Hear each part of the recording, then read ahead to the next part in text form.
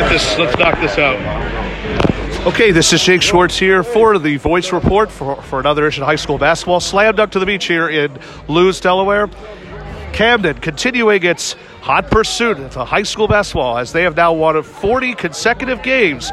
They will not play again until the new year. One of the big reasons why, this gentleman joining us here, the number 1 junior in the nation, DJ Wagner. How are you, DJ?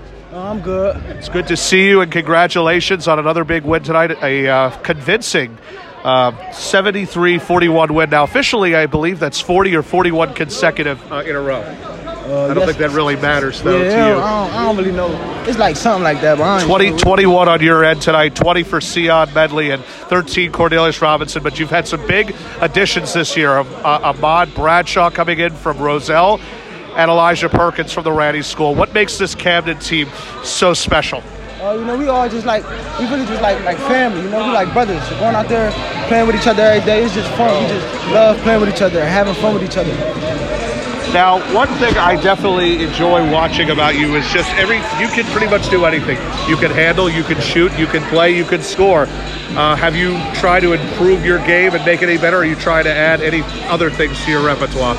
It's always room to get better and room for improvement. So just staying in the gym and just working on everything, just trying to get better. We all trying to get better. We all working trying to get better. Your father, who I know very, very well, and I've known him since the high school days, Dewan, and your grandfather Milt, the Wagner legacy. What do you love the most about carrying this legacy?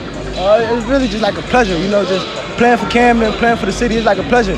Camden got the best fans in the world to me, so it's just like a pleasure playing behind two great players like that. I asked you to come on here tonight for one big special purpose, January 13th, the Metro Classic, not too far from the hometown of Camden, New Jersey, Trenton, New Jersey. You'll take on the nationally ranked Montford Academy Eagles in the Metro Classic. Your thoughts on that? Tariq Whitehead, who's a local native himself.